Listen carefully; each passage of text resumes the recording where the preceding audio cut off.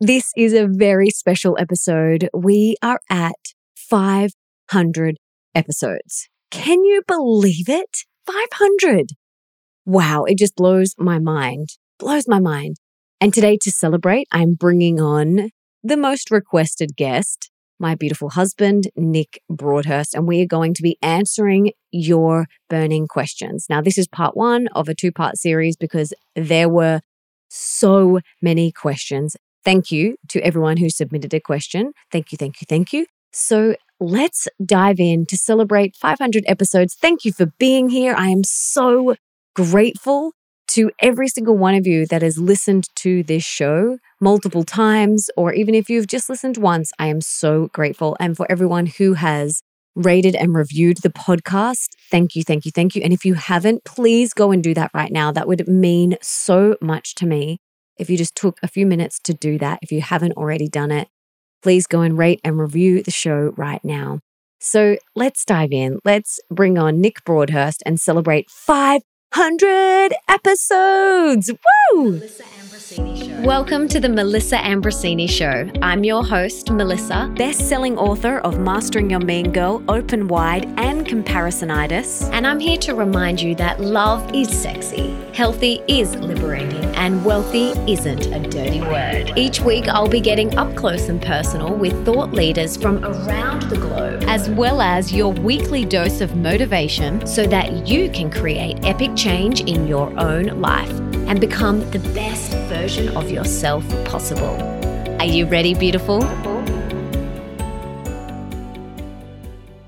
Can you believe that this is episode 500? I can believe it because you're pretty prolific. Thanks, babe. But who would have thought that when I started this podcast, it would be here?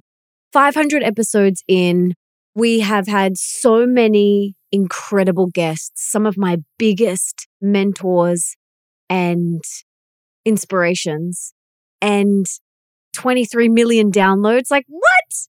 No, it's so cool because when we first started this, 2017, I think, February 25th, 2017. Whoa, you have a really good memory. I don't know why that How did you get the 25th? I have no idea. I have no idea.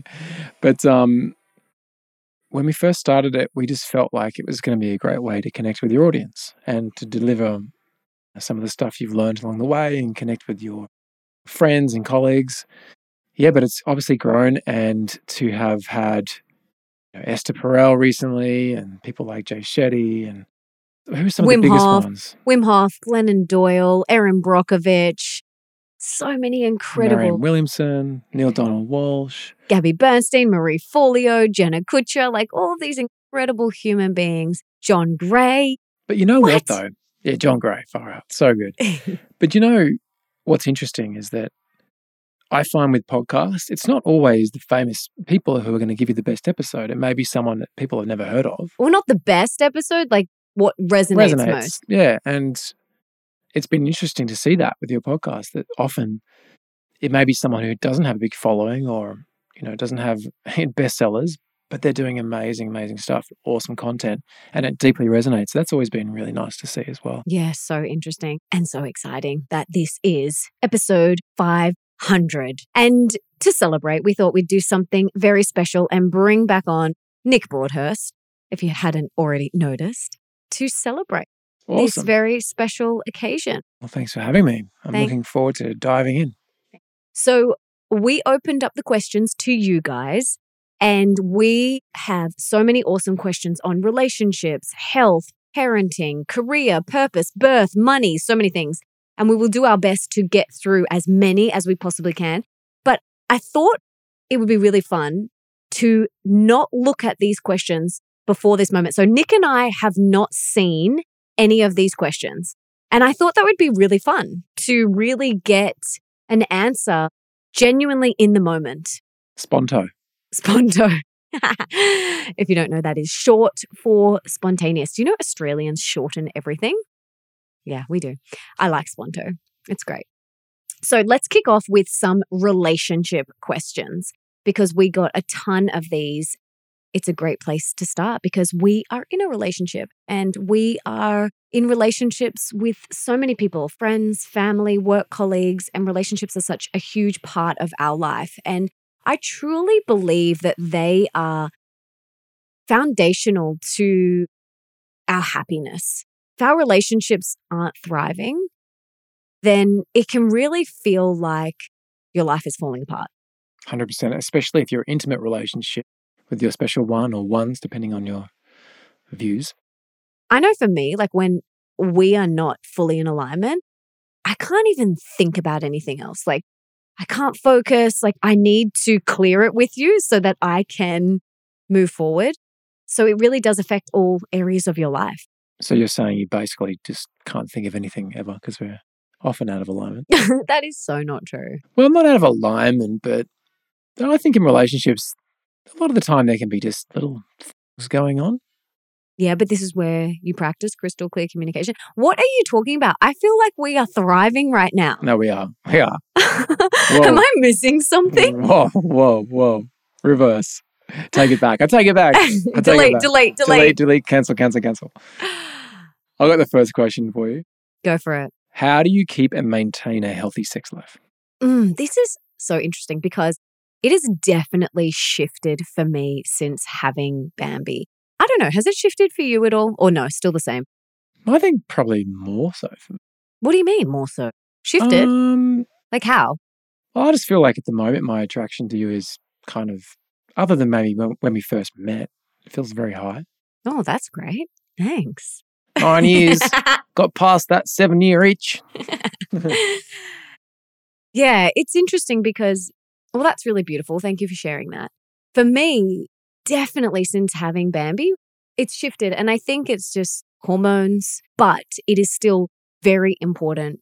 Healthy sex life is so important. And for us, it's about crystal clear communication. Practicing that and sharing where we're at is so important.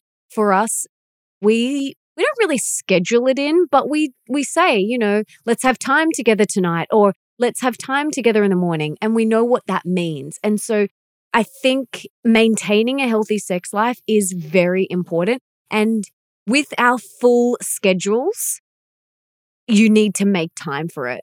And yes, you can also be spontaneous and, have some afternoon delicious lovemaking time. And with kids and careers, it needs to be scheduled. So how do we keep and maintain a healthy sex life? We prioritize it, we schedule it in, and we practice crystal clear communication about both of our needs and desires and whenever they shift.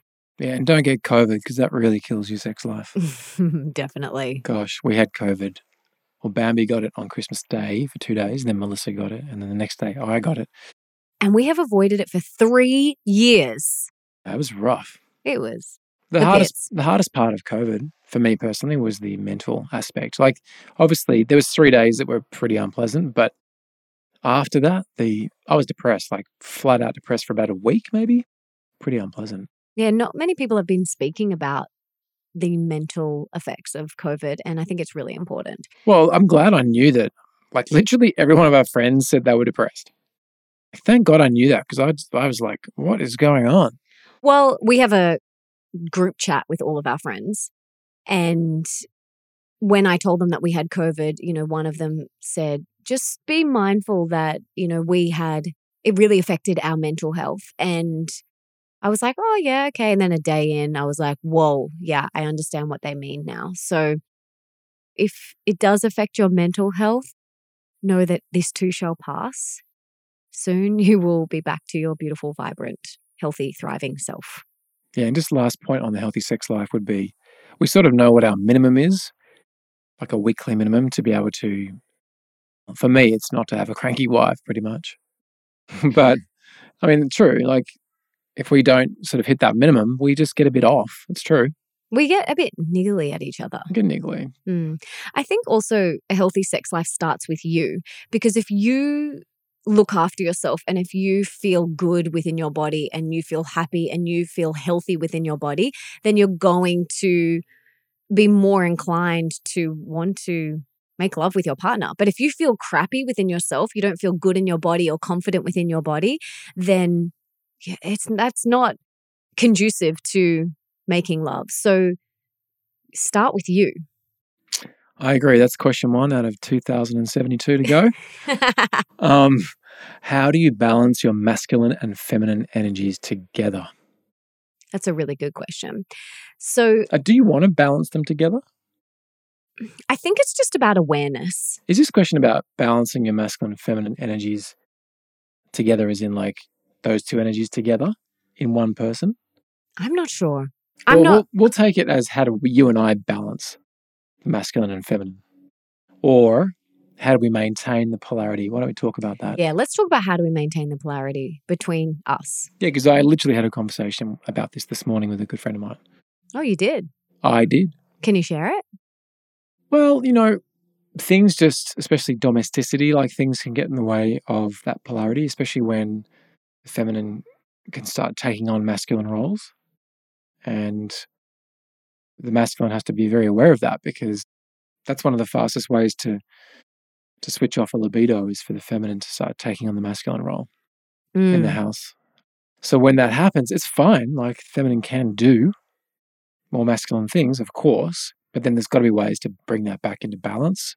And the masculine has to be aware of that. So that could be simply getting into bed and I'm talking about a hetero male-female relationship here, because that's our relationship. That's what I know, but it can work in same sex.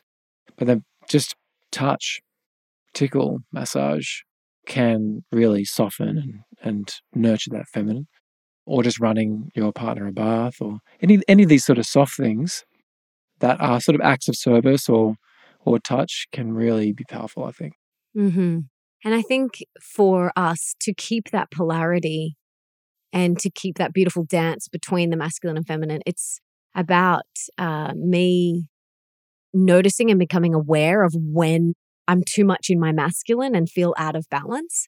And that is my responsibility to come back into my feminine. I just got home from an African dance class and I feel so sexy, so feminine, and so in my body and so lit up and so happy.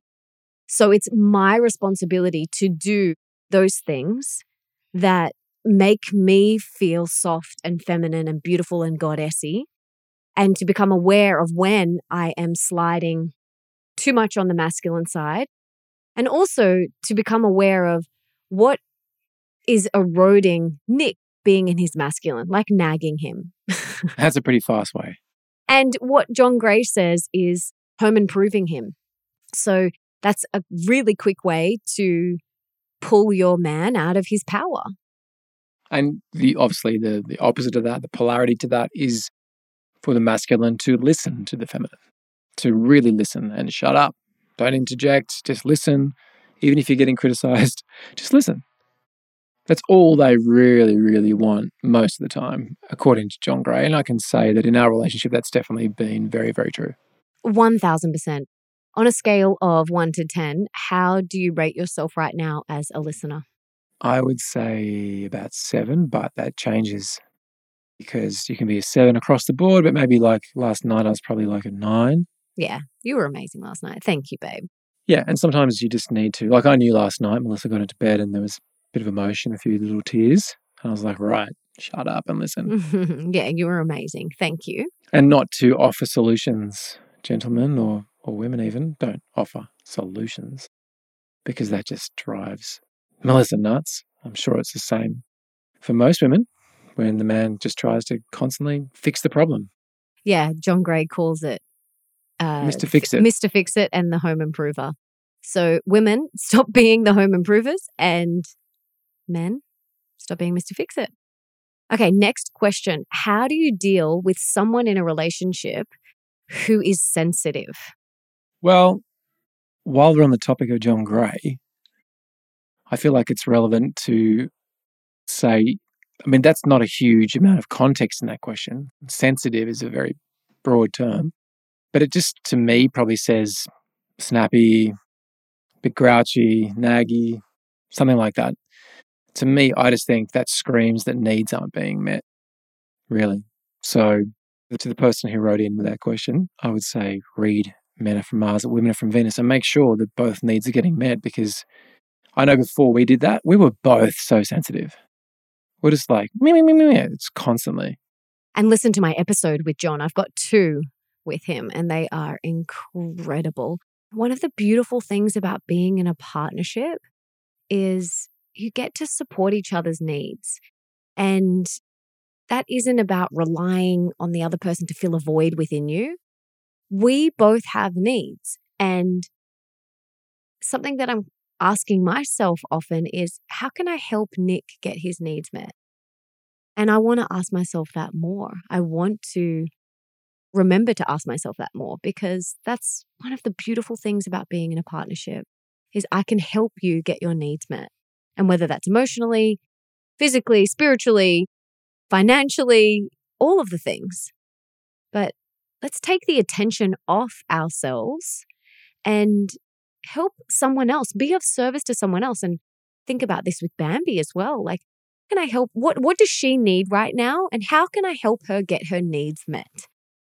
Take the attention off you and onto someone else and being of service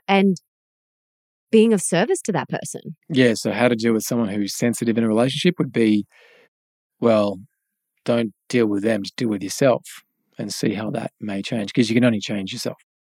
And ask them, what needs do they need to be met right now?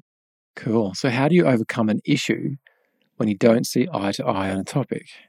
Now, can we think of an example for us personally that we don't see eye to eye on?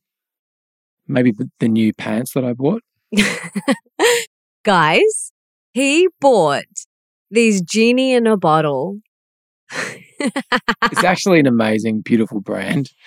It is amazing. It is a beautiful brand, but like he was like, I want to branch out. I want to get some new clothes. I want to like mix up my vibe. And so he gets these genie in a bottle. They're like dusty pink. They're so huge with a drawstring. You could fit 3 of me in them. I don't know what the story is. They do look cool for sure, but it's a stretch. It's a stretch. And then he bought shorts in them that have like frayed edge. Yeah, but I'm going to cut the fray off. Okay, whatever. Anyway, he tries these on and I'm just like, I'm not sure about that. No, but that's a small thing. A small example. What's a bigger example where we don't see eye to eye? I'm sure there's many, but I can't even think. It's not something we have a lot of skill with, actually, because we do agree on them. I mean, we may not see eye to eye in the moment during like a bit of an argument or something. Of course, that's what arguments are about. But on a topic like a core value, there's a lot of alignment there. So we are super aligned in so many areas, and I'm so grateful for that. And I have many friends who aren't super aligned with their partner, you know, on things about health or parenting or things like that. And it causes them a lot of friction and a lot of stress. So I am so grateful that we are so aligned in many, many areas of our life. Well, I think read Melissa's book, Open Wide, because there's a lot on that, and also Crystal Clear Communication. That would be a very good book on relationships to check. I think that's probably the biggest thing. Like, how do we overcome these issues? Like, we practice crystal clear communication. And this is something that's really important is since having Bambi, we can't just stop what we're doing and have that crystal clear communication conversation then and there, which we did pre-Bambi.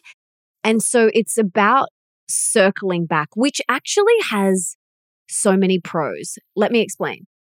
Because you can circle back once Bambi's in bed about a conversation that we had earlier, it actually allows you to cool off and diffuse some of the fire.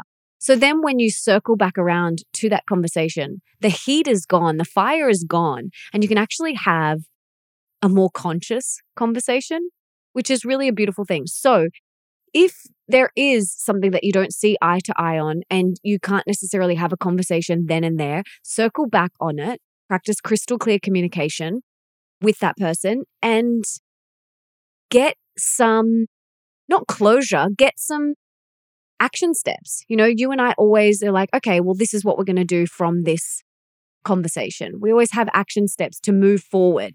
I think that's really important. Like I personally love closure and then to move forward. I hate open loops. I hate open tabs and things left open. So I'm always saying to Nick, okay, let's full stop this because I like that full stop. That's just my personality.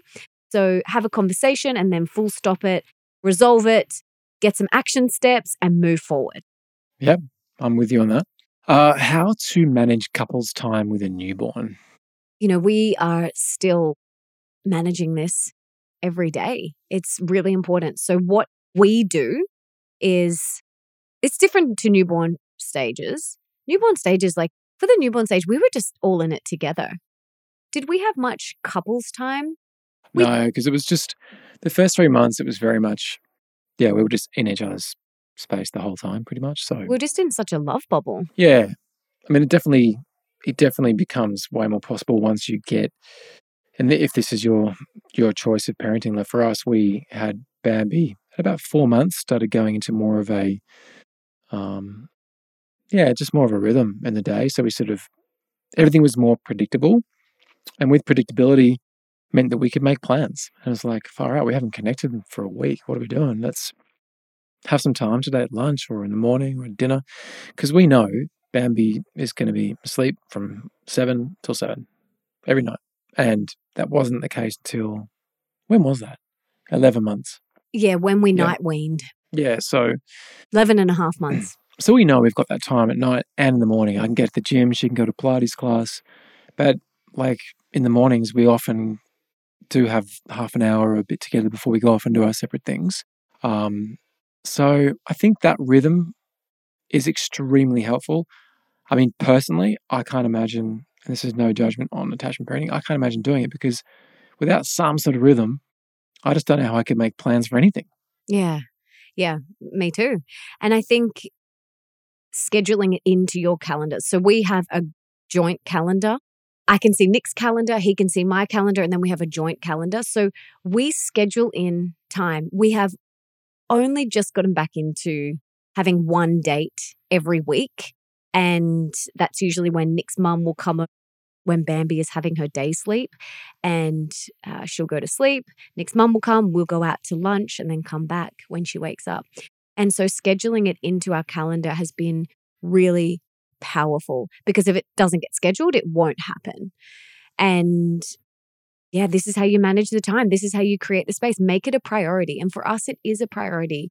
And it doesn't mean going out for long dinners or things like that. It's just a lunch where we don't have our phone on and we just sit, we just chat. And we always get so much clarity.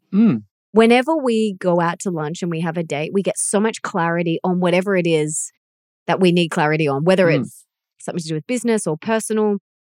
And we'll usually go out to lunch with the intention of getting clarity around something or resolving something. It's true. And it always works. So create the space and lock it into your calendars because if it's not in there, it won't happen. Okay. How did you cope when Nick dealt with his depression a few years back? Now, that's an interesting question because I'm like, what? I forgot about that. Did I have depression? Yeah, obviously I've spoken about it publicly, so, it's out there and people remember that. But for me, it's such a thing of the past and it's sort of hard to remember. Melissa was very supportive and she did, I guess, bite her tongue a lot when I was being nasty. But of course, she had her moments where she was pretty nasty back. But overall, she was very solid, but it was challenging. It was really hard. It was definitely challenging. Really challenging to watch someone that you love so much go through that and not be able to do anything. And I would, occasionally offer support or verbally offer advice, and he wasn't open to receiving it. So I just held space for him and kept on loving him. And the thing is, I'm in this for life and there was no other alternative. I'm in this. And there was many times where I slept on the couch and thought, how on earth am I going to move through this? And you've done the same, when I've been through challenging times, I'm sure. But when someone is going through depression or anything challenging, they don't need other people telling them, do this, stop doing that. They need people to see them, to hear them, to love them, to hold them, to support them. And I know for me, I try and be that person whenever there's a friend in need. And I will often say to them, would you like my feedback? And they might say yes, or they might say no. But just remember that anyone who's going through something challenging, they need your love and support more than ever. And what I did personally was I got my own therapy sessions. So I would have someone to support me. And that's really important. I was supporting and holding space for Nick. And then I had someone holding space and supporting me because it was very, very challenging. And that's super important. Whether that's a friend, a therapist, counselor, whatever, it's very important that you express to someone else how this is feeling for you because you're in this as well. Yeah, and to give some context, it didn't sort of come out of nowhere. I mean, all experiences that happen to us are obviously spiritual experiences because we are spiritual beings and everything that happens is happening for us. So we can learn and we can grow. And in that instant, it was actually more diet related, actually. I was experimenting with the keto diet. And often you can sort of double down on things when you should have given up on them a lot earlier, a lot sooner. And you had serious gut imbalance. Only because of keto. Yeah. Yeah. You had full gut dysbiosis, which was, the gut and the brain are so connected. That was the main reason why you were depressed. You did an episode on it. Yeah. Let's link to it in the show notes so people can hear the whole story. Yeah, it's very interesting. So I won't tell the whole story here, but go and check that episode out. Okay, next question. How do you deal with conflict that seems unresolvable without giving up on each other and the relationship? Look, I've had a couple of moments in our relationship where I'm like, where I've actually questioned the relationship. And that's moments where in both cases, we weren't meeting each other's needs. And we got into a bit of a vicious cycle and these bad habits towards each other. I would say again, okay, why is there conflict? Because is it just that you've got unfulfilled needs? It could be that. And I don't want to simplify everything down to just that one thing, but I think that's where you start. I think you got to start there because for us, it did seem a bit unsolvable at the time. But when we did understand truly what our needs were for each other and for ourselves, kind of turned around overnight. Just a bit of a magic bullet, actually. So, yeah, I don't want to sound repetitive, but I actually would suggest checking out that book by John Gray and really diving into the content together as a couple, which is what we did. Read it together, discussed it together. And just to give a little bit more, go a little bit more granular here, we literally would read a chapter together. So he read it on his Kindle, I read it in hard copy. We would read a chapter and then we would discuss that chapter together and implement everything that John spoke about. And we did this whilst I was pregnant, and it was an absolute game changer for our relationship. Our relationship was like probably at like a 5 out of 10. And then when we did that, it was a 10 out of 10. It was just amazing. 5's generous, I'd say. Well, I think during the conception journey, we were probably more like a 2. Yeah, it was a lot. It was very stressful but lots of lessons learned, which is good. So many lessons. What are 3 things each of you are proud of? I'll go first. I've got 2 things I'm very proud of, Bambi and Leo. Of course, such beautiful humans. Other than that, I think I'm quite proud of myself actually this year because I felt a very strong energetic shift towards any resistance I may have had creatively. And it might seem weird hearing that because you would have seen I've been releasing music and I am getting things out in the world. But like anyone, I do have voices that tell me stupid things.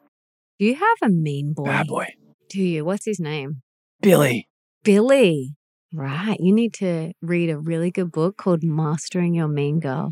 Bashing the bad boy. Sounds good.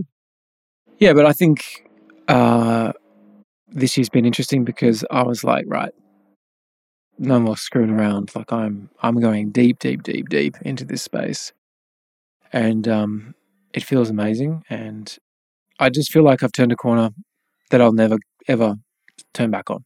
It just feels so inevitable now that my life is really mostly dedicated professionally to music, and there's still elements of me that's still involved in Melissa's business, but we do have a new business partner and CEO, one of our closest friends in the world, Chris Dufay, which is super exciting.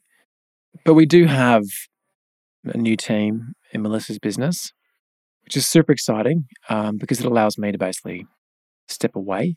But I'm still involved. I'm still creating stuff. I'm still there. But I've got so much more time.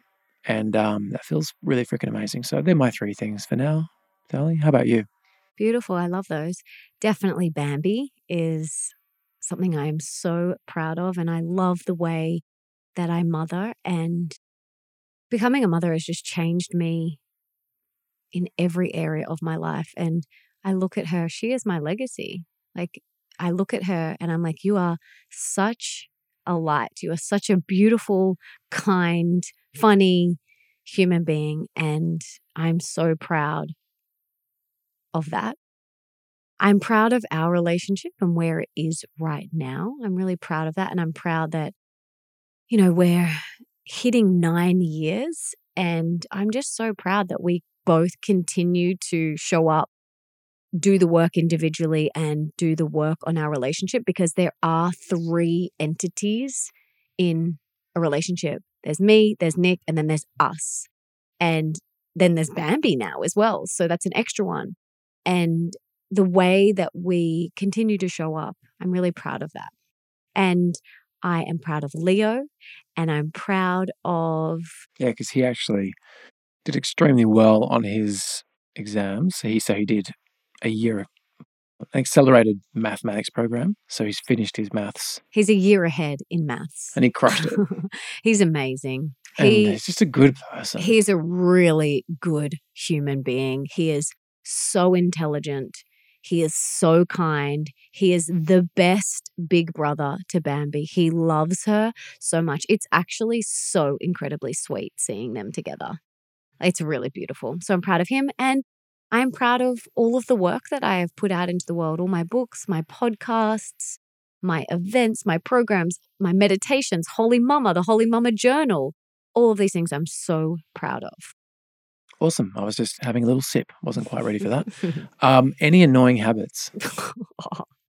So many. Well, can I go first? Where do we start? Yeah, so many. So this is annoying habits that you do to me. Right. Okay, so the first one is, I guess, just leaving things around the house. Come on. I'm going to just interject. Like, for her, leaving something around, which is rare, would be like, what's an example?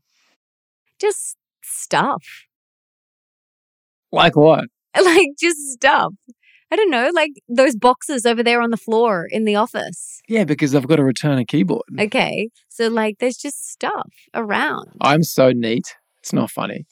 All right, you are very, very neat. That's probably the only annoying habit that I can think of at the top of my head. Well, speaking of neatness, because you reckon you're neater than me, but when we do the kitchen at night, if you ever do it, I look at it and I'm like, that's not done properly. Okay, no, I'll give you that. Like, I don't do it. Way better at that. You are. He like wipes down everything, like cleans the stove. It's amazing. But you don't even get like the bits in the sink out. No, I just leave it. Gotta compost that stuff, babe. I'll get it in the morning. Yeah, but cockroaches. Yeah, that's true. That's true. All right, I will work on that. Hey? All right, what annoys me? Here we go. Get out the scroll. Get your pens out. Maybe you should get your pen out. Go. All right. Middle of the night, like wake ups for chats. Okay. Does anyone else do this? If something is on my mind and it's bothering me. Talk to me in the morning. Does anyone else do this to their partner? Let me know in DMs. I want to know, like, Am I alone? If you do, just stop. Just stop. Yeah, but like we have things to express. Yeah, but the feminine, in my experience with you anyway, is that the feminine, well, no, I'll just speak to you, Melissa. You find it very hard to compartmentalize and park it. I just say to her, park it. Just put it to the side, on the other side of the pillow until tomorrow, because you can't solve it tonight. This is true.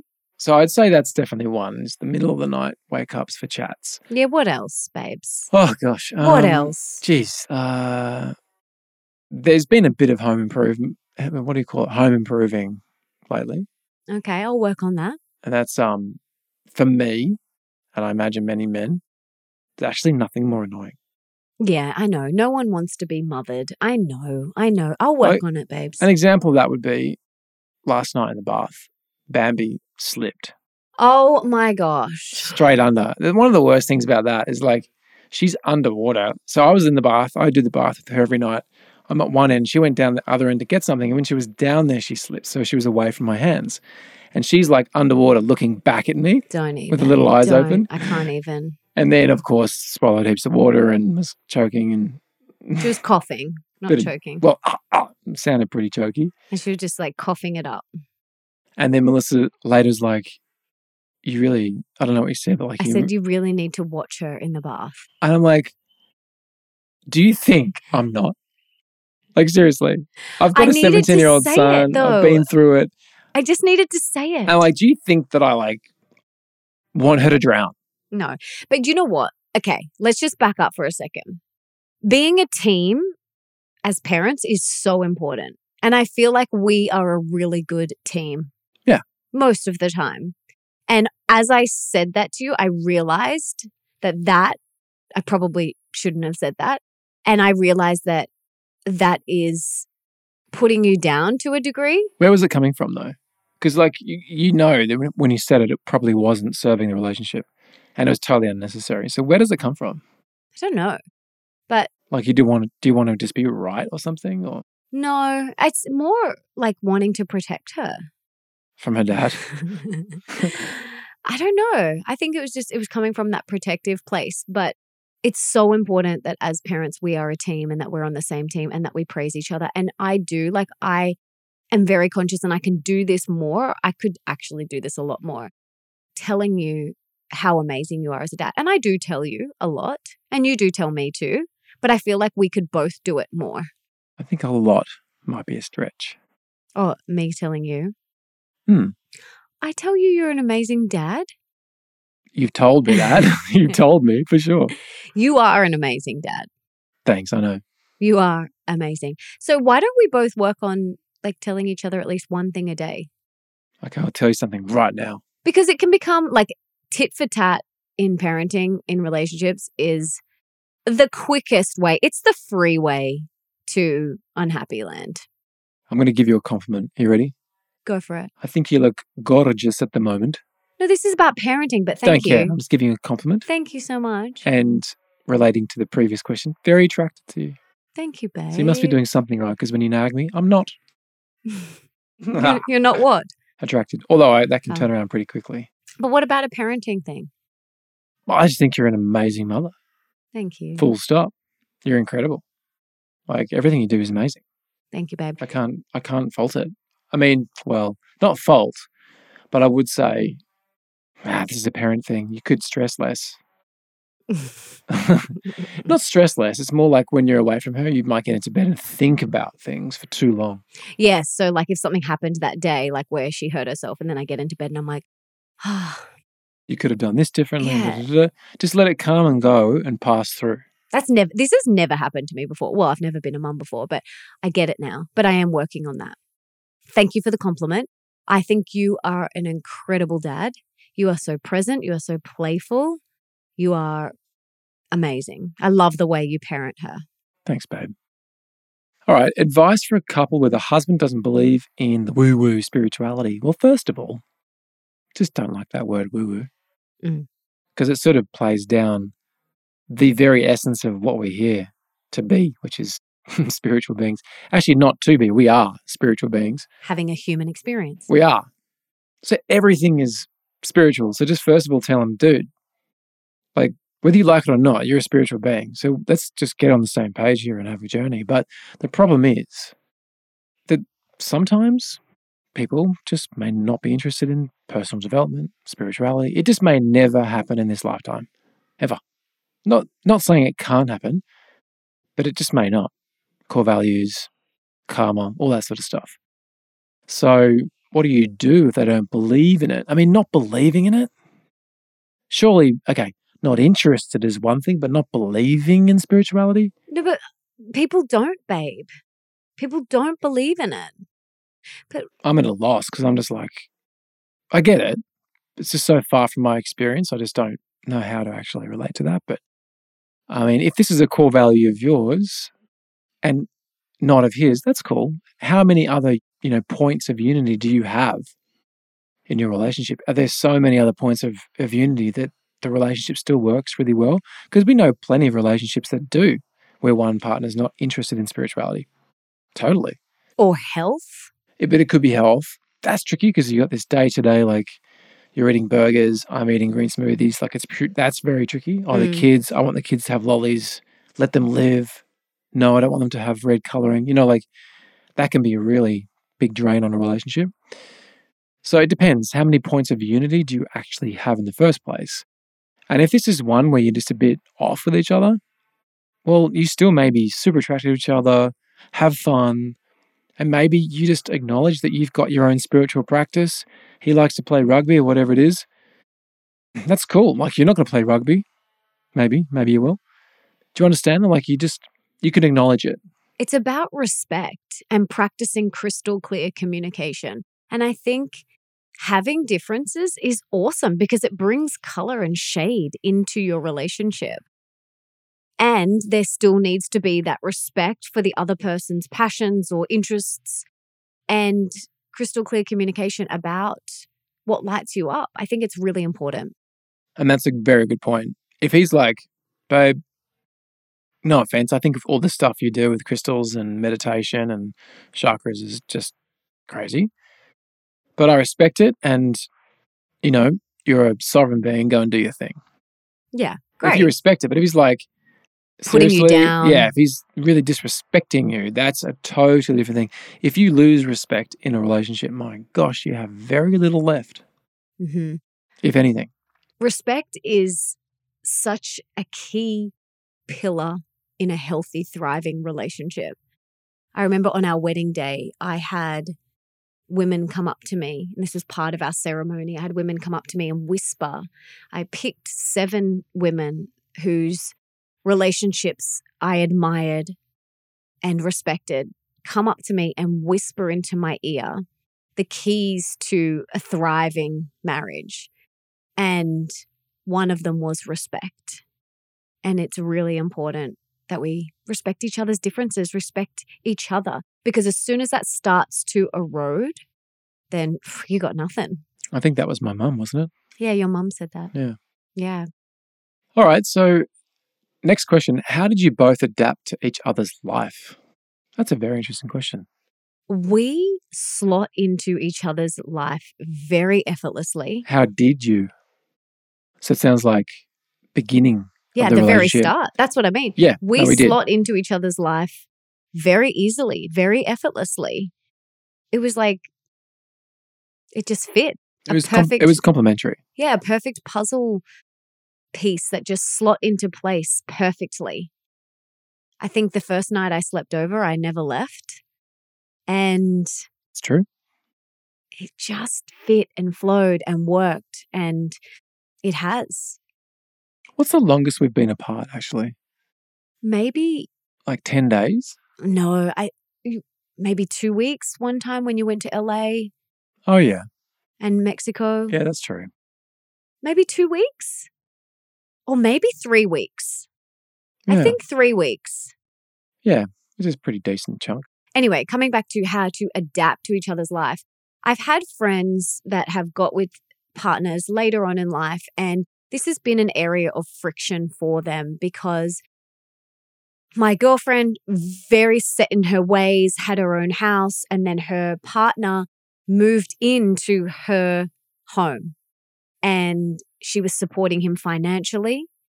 And the way that they kind of merged lives was rocky because she was very set in her ways, in her own house, in her flow, living on her own, doing her own thing, all of her own routines and rituals. And so she had to really surrender and let go and release all of these ideas of how she wanted this to work. And I think when we are merging lives with someone else, you're creating something new.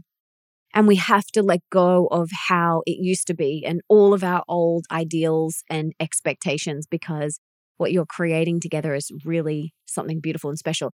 And I moved into Nick's place when we first got together. And yeah, that felt, like I was moving into his home. So it still felt like it was your place. Even though it was my place, it still felt like it was more your place. Actually, no, it didn't. It just felt really different when we got our own place together. And that was really special. So I don't know if there's something you can do where you do a cleansing ritual around your home, sage the house, do a little ceremony when you merge lives together, or move homes and create a new space together. And if you have an expectation that things will be the same, then you're just going to be disappointed, right? Because that's unrealistic. It's going to have to be different when you have someone else in your space. Or even if it's just not your space, but in your life, you may not be living together, but you might be together. And now you've got two lives that are sort of merging, and it's going to change, right? So that's the first thing. Don't be unrealistic with your expectations around it, because that's always going to lead to disappointment. And just communicate. Just be really clear with your communication on if something's not flowing and not working for you, just speak up. Like I know one of Melissa's new team members said, this is how I like to be spoken to if there's conflict. Like literally step by step. It's like, cool, know exactly what to do if there's conflict. And that was cool, I thought. Definitely. And just remember that expectations ruin relationships. Certainly do. Okay, how to balance time alone to nurture yourself, but also still grow as a partnership. This is really important because when you live with your partner, when you are intertwined with your life, maybe even businesses, the lines can get blurred, but it is essential that you have time alone to fill yourself up, to take care of yourself, especially even more so if you have children. And I know since having Bambi, this has really shifted for me, and it's been highlighted just how important this is. So again, we schedule it into our calendar. I have my things that I do. He has his things that he does. And then we have time as a couple to go on dates and to deepen our relationship and our connection.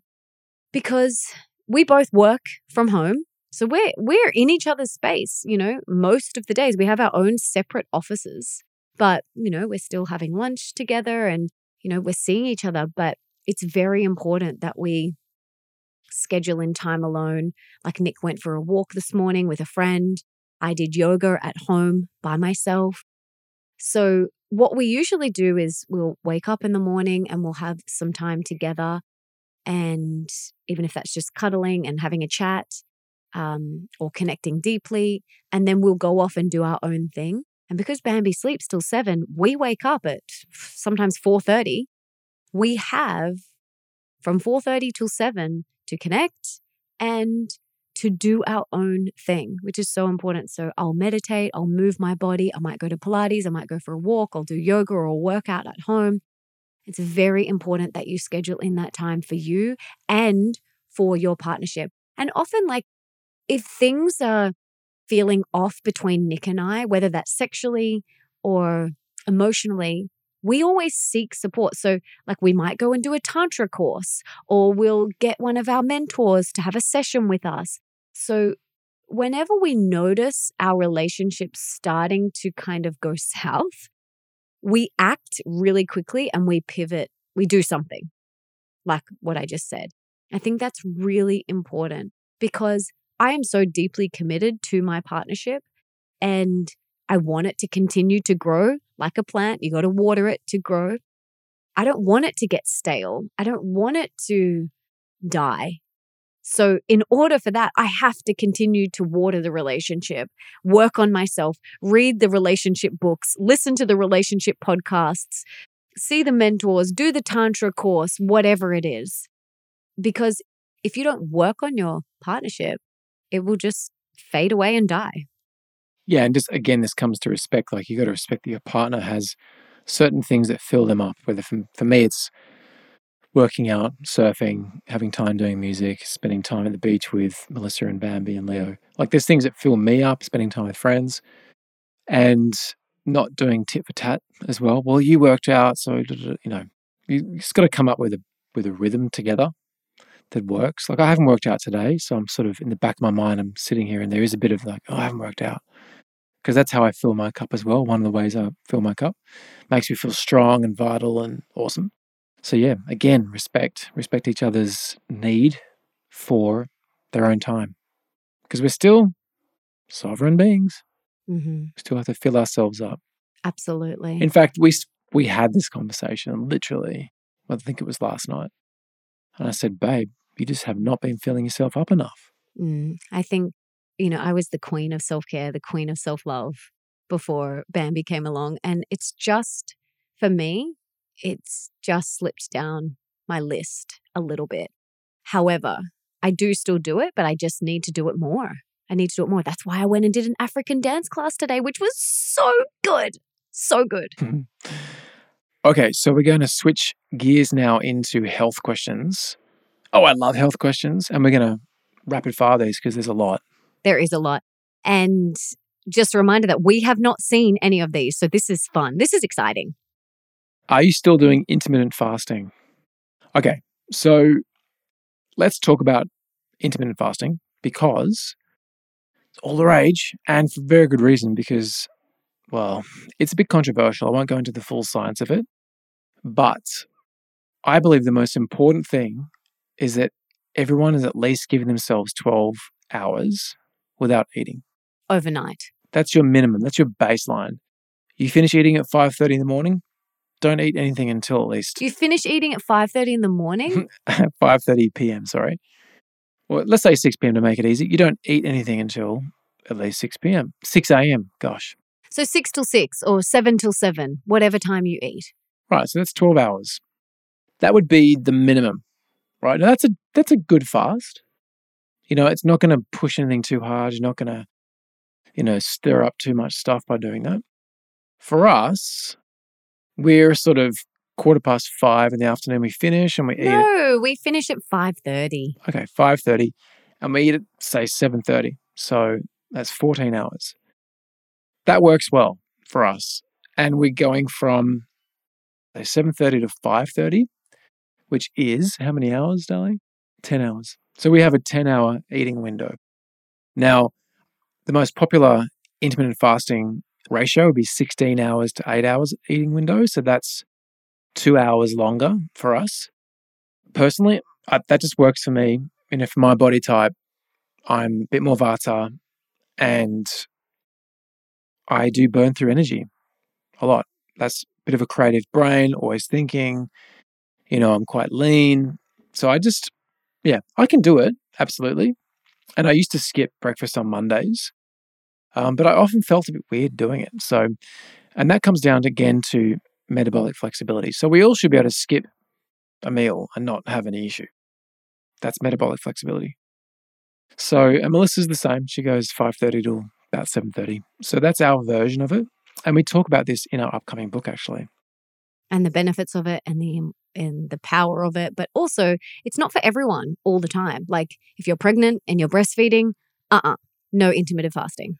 Going to give you a little tip. For those who skip breakfast, small lunch, big dinner, it's actually been scientifically proven that's actually not the way to do it, especially for weight loss. You want to be, especially for sleep quality, because you're having more calories towards the end of the day, it's going to disrupt your sleep. So there's a lot of studies now showing that for people who did intermittent fasting where they got the bulk of their calories early in the day compared to late in the day, had better health outcomes by doing it earlier in the day. And that goes very much in line with Ayurveda, right? Ayurveda always says that dinner should be very light. So if you are looking at playing with this, I'd actually encourage you to go the other way. And you don't have to skip dinner, but maybe dinner's much smaller. And it's amazing actually how much better you sleep, because I track all my sleep with my Oura Ring. And I came home from a business meeting the other night at 8 o'clock and had dinner and got straight into bed. And I had the worst night's sleep. It was awful. So there you go. Next question. What do you do when you're really down and have no energy left?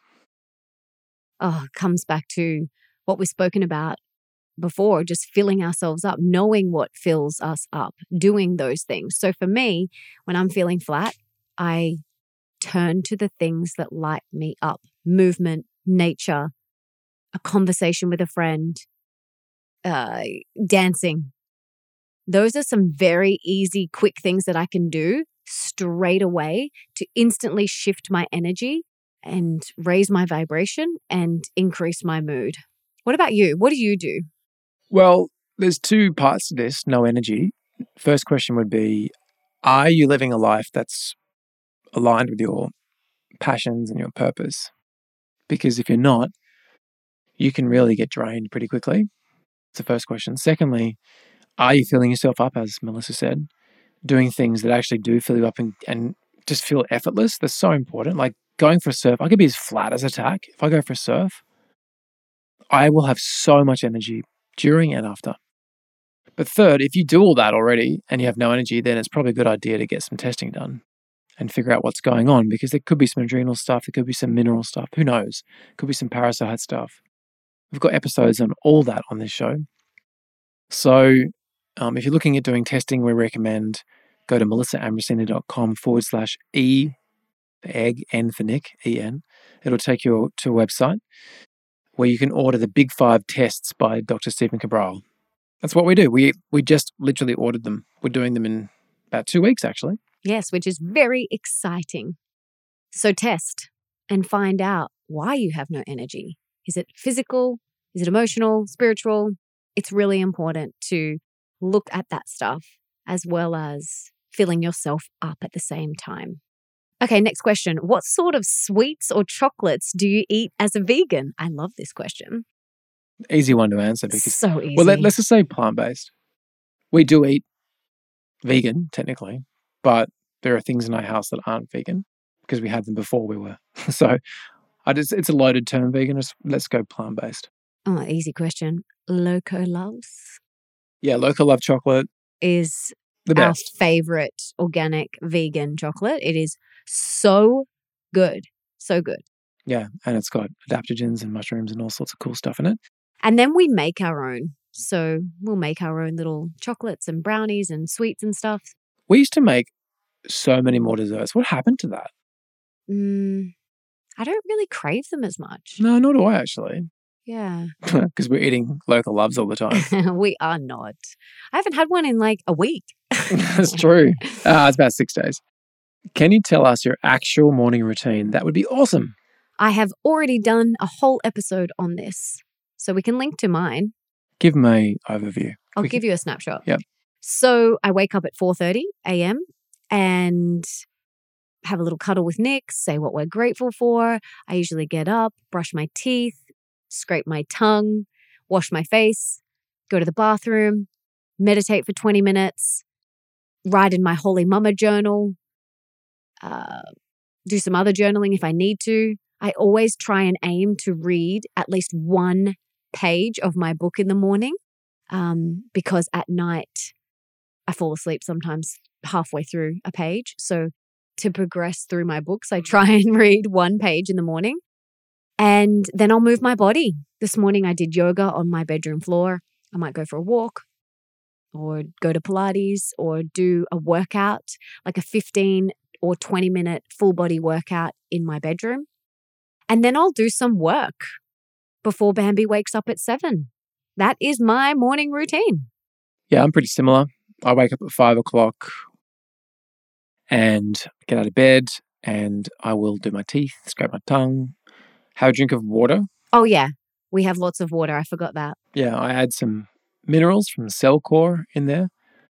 And then I will meditate, and then depends on the day, but generally we'll have a cuddle, do the gratitude. We do that first. Do that first, yeah. But if it's a sexy day, then we'll make love. That's before he's done all of that. Yeah, and then I'll do my teeth and everything first. Oh, yeah. You do your teeth first. And then I will head off to the gym, because currently I used to do it at home, but we sold our place with the gym in it. So go to the gym. I'll do mobility work first, always do mobility work. For me, it's just really essential. I'm grateful that at 44, I'm still flexible and mobile and agile. I can't believe you're 44. Like when you just said that, I was like, no. So good. So good. You look amazing, babe, 44. Thanks, darling. You do. Thank you, baby. And then I'll do, at the moment, I'm just training calisthenics. So no weights, because I figured, and this is important, in the gym, there's weights, there's machines, all these things, and you tend to be working with like numbers goals, like how much can I lift? How many reps can I do? How much can I shorten the break in between sets? All this sort of stuff, which is fine. But these exercises do shorten our muscles and make us tighter when we're doing the traditional way of doing bodybuilding, right? Calisthenics is very interesting because if you go, right, I want to be able to do a front lever or a planche, these sorts of things, handstand for 30 seconds without a wall, you've got to develop strength. So I'm actually working towards skills goals instead of, numbers and strength goals, if that makes sense. Then I'll come home and I'll wake Bambi up at 7 o'clock. That's my role. Take her upstairs. And we have Brekkie. Brekkie, I sometimes come down and have a shower first because coming from the gym, I like to shower before I eat because it brings my nervous system back into parasympathetic because I don't like sitting down and being all revved up. And in Ayurveda, they say that you should always shower before you eat because it calms your nervous system. Okay, so COVID experience, please. There's a few questions on this. So what was our experience? What were our symptoms? We sort of spoke about it before, but to give you a quick bullet point rundown, Bambi got it Christmas Day. She had a fever for 2 days, up to about 39. We just let her ride it out, and we didn't know it was COVID. Yeah, we just thought she had a fever because we were fine. Well, she's actually never had a fever, never had a runny nose. She's never had any sickness. In almost 2 years. And so we were totally unprepared. Like Christmas Day, what? She's got a fever? Didn't have a thermometer. Certainly didn't have any Panadol or anything like that. So we came home. And we wouldn't have given her that anyway. No, we wouldn't. Unless it was... If it was threatening, yes. But we definitely believe the reason your body gets a fever is it's trying to basically nuke something. It's trying to kill something. And if you bring the fever down, that thing stays in there. So if you see kids with lots of runny noses all the time, all these sorts of things, my curiosity says to me, I wonder if they've had Panadol. Has their body not been given the chance to actually deal with what they've got?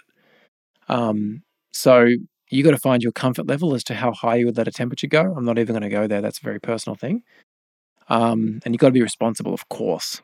But she was high 38s. It was fine. And it was a challenging couple of days with her. And then once she got through it, Melissa then came down.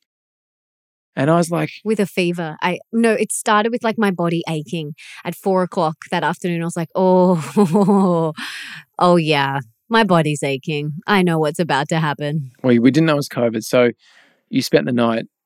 Completely sweating the whole bed out. In your bed. I went to a different room, not your bed. In our bed, I went to a different room because I just thought, just in case I might catch something. And the morning she was worse and I was like, let's do a COVID test. And first time you've ever tested, I've tested once before. Mm-hmm. And straight away, those 2 strong lines, I was like, whoa, it's like your pregnancy test. Like, you got COVID. And then within 2 hours, I was out, smashed. And it was awful. Whole body aches. My head was pounding. Nick got a sore throat. Really? No, you had like a tickle in your throat that you were constantly... It started, I was like, I've got a little something in my throat.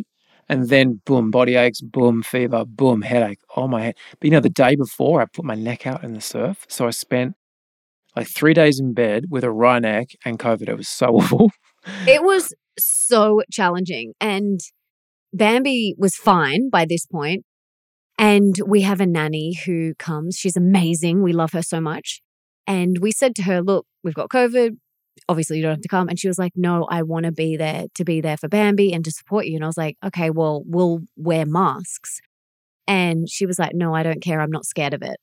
And so she came. She spent the entire week with us, 2 weeks. Well, she's still with us. And she didn't get it. No, and her mum did, which is weird. But her mum had it before. But anyway, she's like a superhuman. That was amazing. She's amazing. So she was able to be there for Bambi whilst Nick and I were completely horizontal in bed. And it was the pits. So whole body aches. I completely would drench the whole bed every night. Nick didn't have the sweats. I had the sweats. Fever, headache. It was not fun. It was the most sick I think I've ever been. And it's pretty commonly accepted now that the virus most likely came from the lab in Wuhan, right?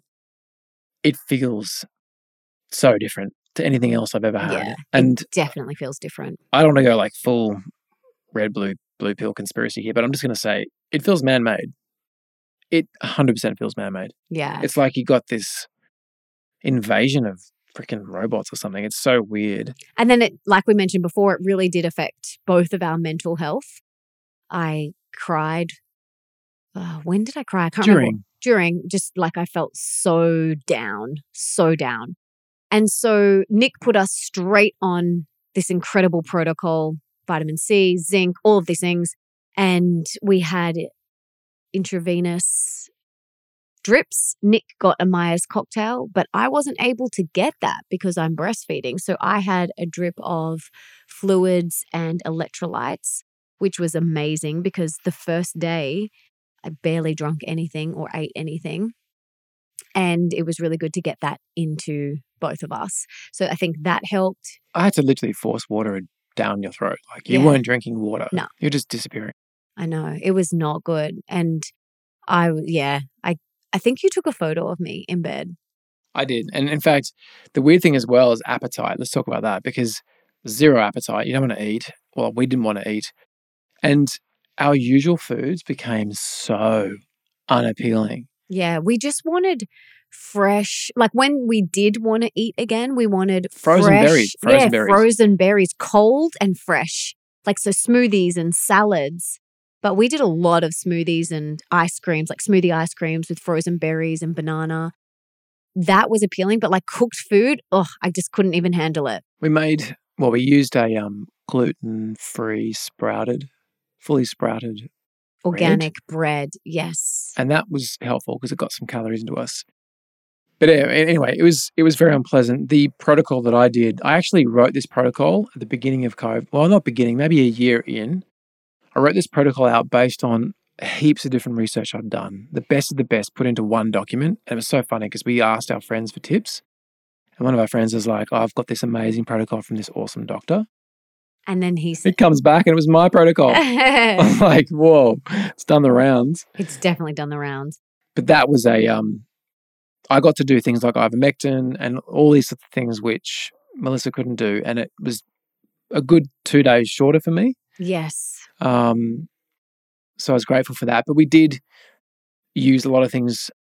I'm just trying to remember. I could tell you exactly what they are.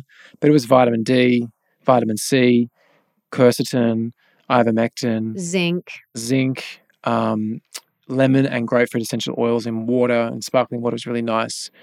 Nigella seed oil. They were the main things, I think, weren't they, darling?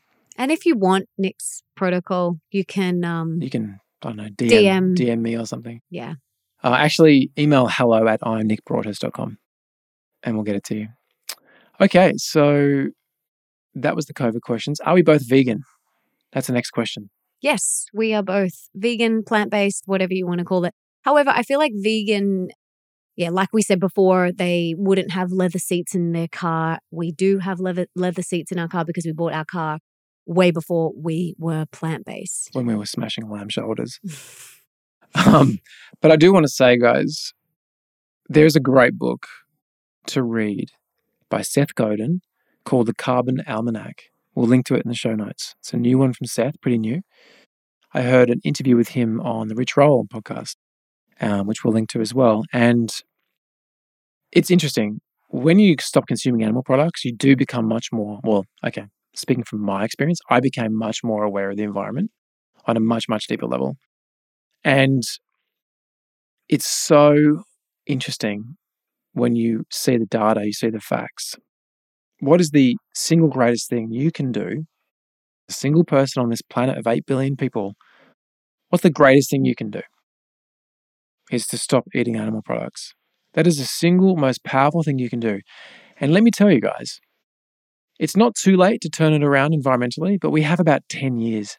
That's it. That's really scary. When you say 10 years, that's really scary. And I try not to get too activist on you, but I mean, if I don't speak about it, it doesn't get spoken about enough, because we're talking about, we're young parents. We have children who are going to have children, who are going to have children. There ain't going to be a very pleasant version of Earth left for them.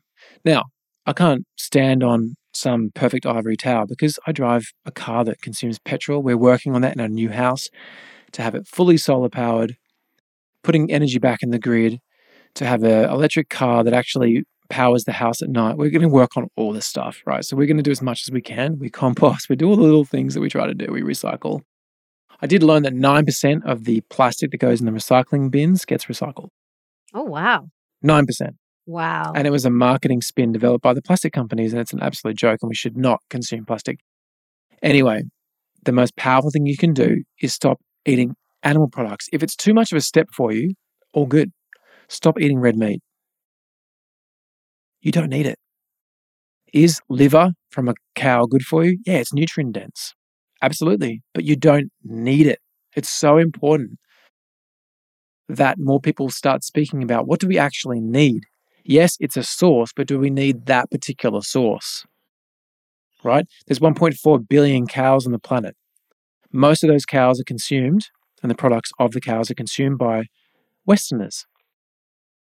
If the rest of the world had the same dietary pattern as America, as Americans, it would take an entire Earth just to hold the animals, feed the world. Just think about that. And unfortunately, the rest of the world is wanting to, emulate what happens in the West, and they're eating more red meat. So can it be good in small doses? Sure. But the point is, we can't continue doing what we're doing. We just can't.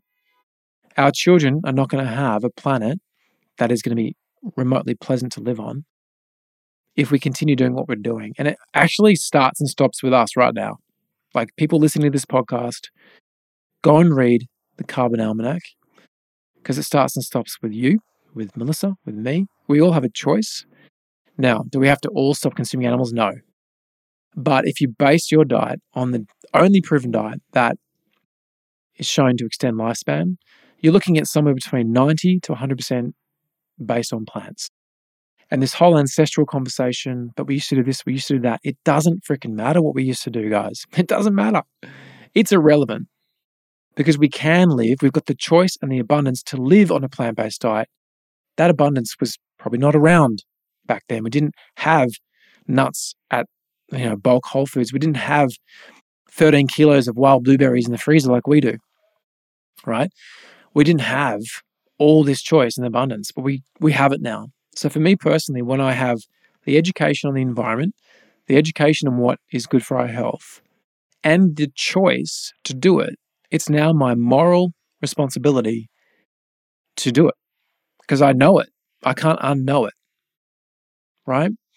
So as I'm saying, you don't have to go fully plant-based, but starting to become aware of the impact we're having, the choices we make every day with food is having on the world.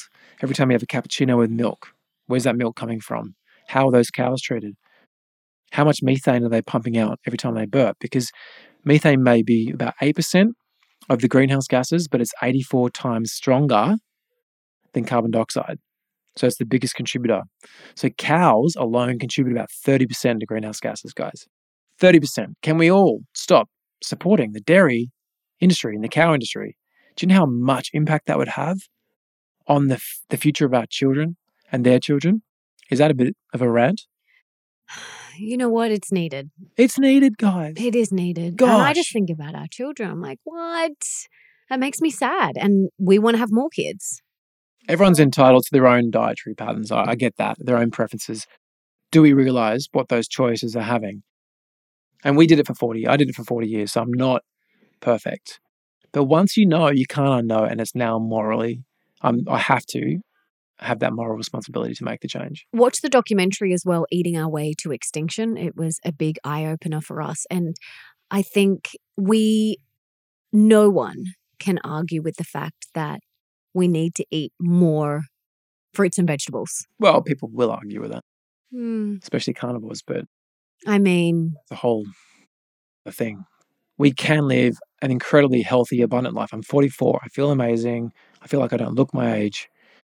And the science shows we can live an incredibly healthy life on plants, and it is the lowest impact way to live. So what are we waiting for, right? What changes can you make today to start thinking about the future of Mother Earth? And that is reducing our consumption of animals. It doesn't have to happen straight away, but just start meatless Monday, then get rid of it for breakfast, and just start easing it out. And if you can move towards 90% plant-based, and what you do with that 10%, it could be whatever you want. That's a huge, huge shift. And I think the stats show we need to get to about 80% reduction in our consumption of animal products. Think by 2050. I could be wrong. 80% reduction. And wow. If we don't do it, who's going to do it? Exactly. It starts with us, guys. What was the question? And are we vegans? But the next question is, what is your food philosophy? And I kind of feel like we have covered that. But what does nutrition look like for us? And I think we're going to have to pause. Yeah, let's pause on that. And we're going to circle back because everyone's just got home. Oh, and you can probably hear them upstairs. So we're going to pause this episode and we're going to come back and we're going to continue with this health topic. We've got so much to do with health. We've got parenting, career, purpose, birth, and money in the next episode. So we're going to do a part 1 and a part 2. It's been amazing to have you. I hope you enjoyed that rant from Nick. Yeah. Thank you, guys. Happy 500th episode. Woo! That was a high five. Yeah, we love you guys.